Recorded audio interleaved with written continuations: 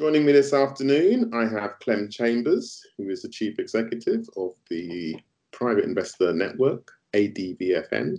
He is also the Chief Executive of Online Blockchain, an AIM-listed crypto company. Hi, Clem. Hi, Gary. How are you? I'm good. Hope you're keeping well in the lockdown. I'm very pleasantly locked down. Thank you very much. I'm very fortunate to be in the right place at the right time, and actually enjoying a rest for a change. Right, that's good. So I wonder if I can catch up with you on Bitcoin, of course, and where we are in the market at the moment following the big sell-off in tandem with the big sell-off in other asset classes. So what do you think the catalyst might be for us to get out of this hole? And is it beginning already, perhaps, as the price stabilized around 6,000? There's a very large hole, and it's not just Bitcoin that's in it. And in fact, really, Bitcoin's not really in it, because a year ago it was at this level anyway, which is more you can say than about the stock market. But there's many drivers of Bitcoin, because what people need to think about when they think about Bitcoin is it's a tiny market. It's 150 billion, which is like one listed company on the NYSE. So it's a very, very small asset, and people tend to think of it as something, massive, like a proper currency, which may have, in fact, trillions of dollars worth of market cap. So it isn't. It's a very small thing. So the story as it develops in the markets has a big impact on it. So initially, that big impact was the Chinese isolation when the virus first hit, because a lot of people in Asia were thinking about legging it somewhere else, as you would. I mean, imagine that you're in China, you're a rich person, you've got a family, and all of a sudden a mystery virus takes over. You're thinking about, leaving the area and going to another country. To do that, you need funds that are very liquid that you can take with you. You have bank accounts all around the world, but of course you can put your money into Bitcoin and then get on an aeroplane. And the same can't be said about pretty much any other asset. And that's what drove the price. Well, nobody would take anybody from Asia. So what's the point of having Bitcoin? Because not only can't you leave, you can't arrive. So that really took that reason to have Bitcoin away.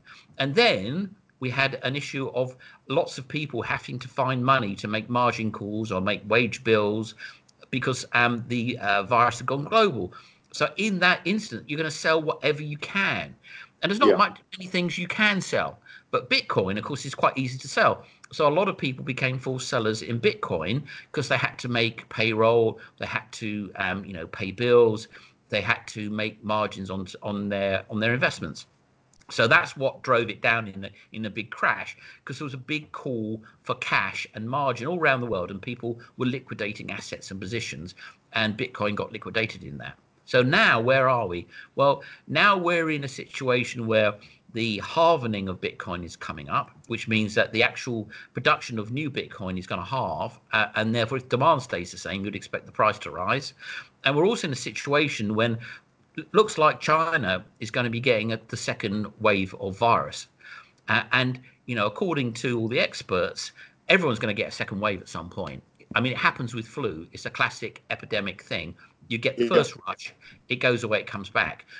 Well, when it comes back to China again, you're going to have the same sort of impulse to Bitcoin of people thinking, oh, maybe I should have some money in Bitcoin because maybe I might need that kind of asset in the future. So that will give it a bit of lift. But overall, you've got the markets that are very turbulent, so that's bearish. You've got a lot of fear, that's bullish. You've got the halvening, that's bullish.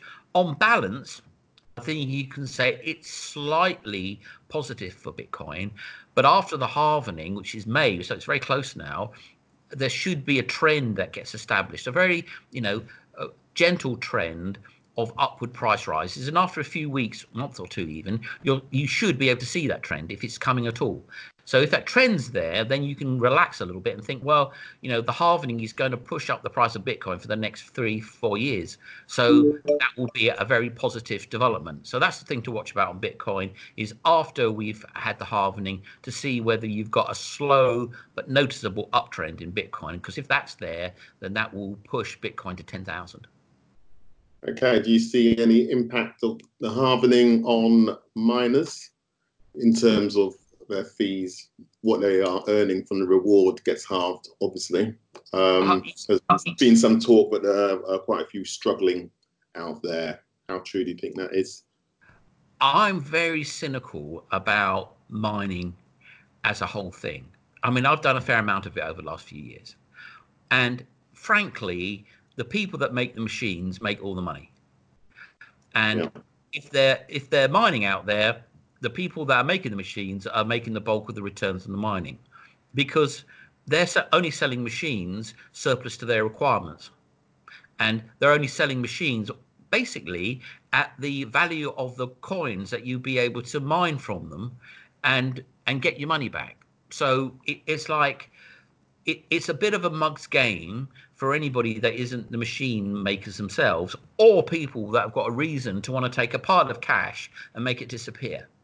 Because if I bought, if I had access to electricity, all I need is a warehouse and access to electricity, and I can take cash and I can make it disappear, because the cash turns into Bitcoin. So my cash pile has turned into invisible Bitcoin. Now, there's all sorts of people that might want to do that, and none of them particularly aromatic, you know. So I think that the overall mining game is a bit of a you could write a thriller book about it quite easily, and I don't think that changes much, because whoever makes the machines are already going to have more powerful machines and are probably already using them. It's the people that buy the machine off the people that make the machines that are the ones that come off badly in these situations. Okay, so QE and the prospect of recession. I say the prospect of recession. I guess we already are in a recession.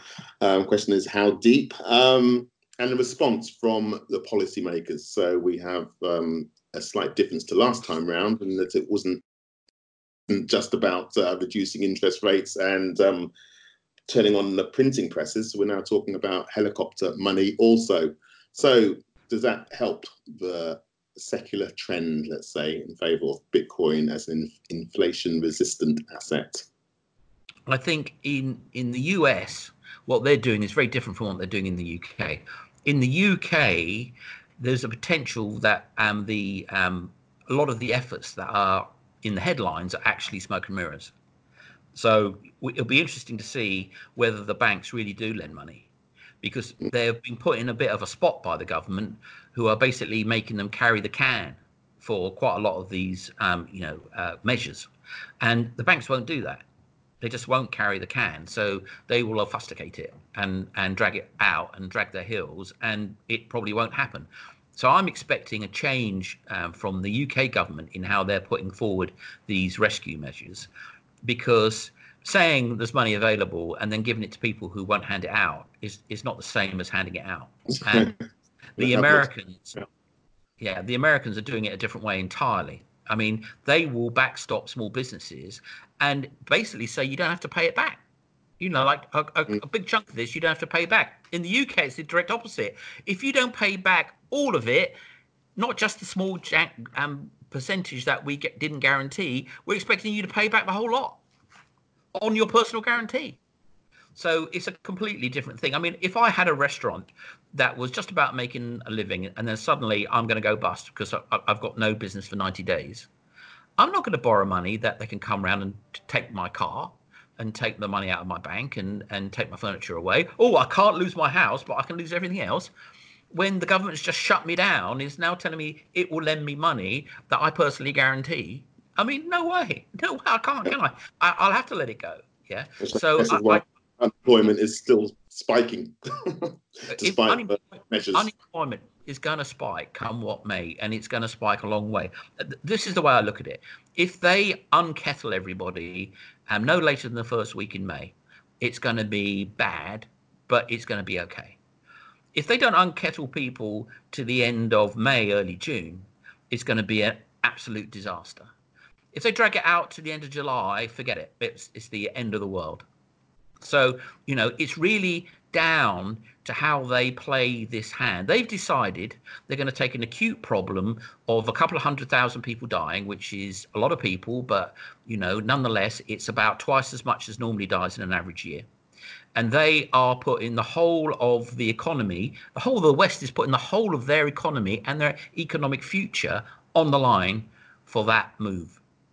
And if they don't pull it off properly, if they get it wrong, they will absolutely devastate this world, this Europe, this Britain, this America. They'll absolutely wipe out the economy because when you that's not even the right word for it, right? It's like they're holding the economy's head underwater. Now, if someone holds your head underwater for 30 seconds, after 30 seconds you'll come up and you'll go, oh, didn't enjoy that very much. If you hold it down for a minute, you're gasping for breath when you reappear at the surface. If you're held down for 2 minutes, you're dead, right? And it's not a linear thing. It's like trouble, desperation, death, and end of May, trouble, end of June, desperation, end of July, that's it, dead economy, dead as a door now, as bad as it was in the worst time in the 1930s. So that is the key. How long are they going to keep this hit? Is that bullish for Bitcoin, or does that is that such an Armageddon scenario, but it's actually bad? An Armageddon scenario. Also, no, it's really an Armageddon scenario, right? Because if you destroy the economy, you're starting again. Yeah, because the whole infrastructure falls to pieces, right? I mean, you get down to there not being enough food because there's no companies able to carry it because there's no supply of fuel, etc., etc., etc. It just comes unpicked, right? Now, I think I've read up on what the thinking is, and I think they get that, and I hope they get that. But there's an element of panic in the response. You could say they've reacted very quickly because they had to, and maybe that's right, and maybe they've got the balance sorted. But if there's oh no, I think we need to be another 2 or 3 weeks, and it needs to be a month, maybe not now, maybe at the end of this, there will not be a recognizable economy if this lockdown goes to the end of the summer. You will not recognize the economy. We will go to the dark ages if they do that, and I think there's a small chance they might do that. And Bitcoin with it is what you would... Everything. I mean, really everything, right? My personal hobby is treasure hunting. And I go into fields, and in some fields, you will find pots of coins from the Roman Empire. Now, the reason that those coins are there is that their economy ended. Those coins were worthless. They just left them. Yeah, because it stopped. And do you know why it stopped? Because of disease. They had a plague, and it just destroyed their empire. Yeah. They destroyed it because everybody died. I mean, literally everybody died. But if you make people stay inside and not do economic activity, it's going to have a very, very parallel effect. Because remember, in 3 years' time, if I need a kidney dialysis, I'm going to go to a hospital. I'm going to say, give me kidney dialysis. And they're going to say, no, we haven't got any kidney machines. I'm going to say, why is that? And they say, well, we haven't got. Yeah, but I've got I need an expensive drug for them. You can't have that drug. We can't afford it. Why is that? Well, because we don't have any tax money. Well, why can't you get the money from tax? Well, because, the economy is broke. So that is the flip side of this. If they drag it out too long, it will go from a acute problem of health to a massive chronic problem of economics. Yeah, because people have this feeling that people have got get up and go, and they get up and go, and they move and they fix things and they make do and they muddle through. But you can't do that if you keep them inside. Yeah, they have to be able to go out to muddle through. They have to be able to do things to muddle through. And I come back to the drowning thing. Yeah, hold the economy's head underwater for too long, it's going to die. It's not going to be damaged. It's not going to be injured. It's not going to be resuscitatable. Not in a time frame that we would understand. So that for me is keen, and I think we'll see a move at the end of this month to open things up again out of necessity, because the revenue from the government will just collapse. They won't have any tax revenue. I mean, it will be halved. So all the government spending that's earmarked, the money won't be there. So the only way that they could fund that would be to print money. Well, it is impossible to just print money to do your economic and projects. As any country in South America will tell you, you have to have people doing things, adding value, making product, doing trade, having activities. And, you know, if it would not be difficult, and it's not just the UK, it's the whole of Europe, yeah, to break the spine of the economy by actually keeping people from doing anything for so long. The whole infrastructure, the whole web of the economy is basically broken, because there's a chain of causality of debt and work and bits that lock together. That's a fabulously complicated, just-in-time machine. Well, it's quite fragile, it turns out, and I don't believe it can take more than a few weeks of hiatus before that starts to die. And so we'll see. If we're still sat and bottled up at the end of June and July, it's almost impossible, at this point at least, to know what you can do, because it will just be a wipeout. Yeah, including Bitcoin, as you're arguing. Well, I mean, yeah, a total wipeout. It's like the whole infrastructure of money will be completely smashed to pieces. Now, it might be great for Bitcoin, because if they then come out and print money like crazy, and we get, you know, you might as well have a kind of post-war inflationary dynamic, because after all wars, and people keep saying this is like we're at war, which is utterly wrong, because, you know, the first horseman is plague. War is a different horseman entirely. Yeah, you bomb everything flat, and you start again from a clean sheet, so to speak. Yeah, and everybody's rushing around, you know, trying to survive. Well, in a plague, it's different. You just die. Yeah, or things stop, but it's still there. The infrastructure is still in place. Everything's the buildings aren't knocked down that you can start and build new ones. The factories aren't. You can't start with new factories and build new factories that are state of the art.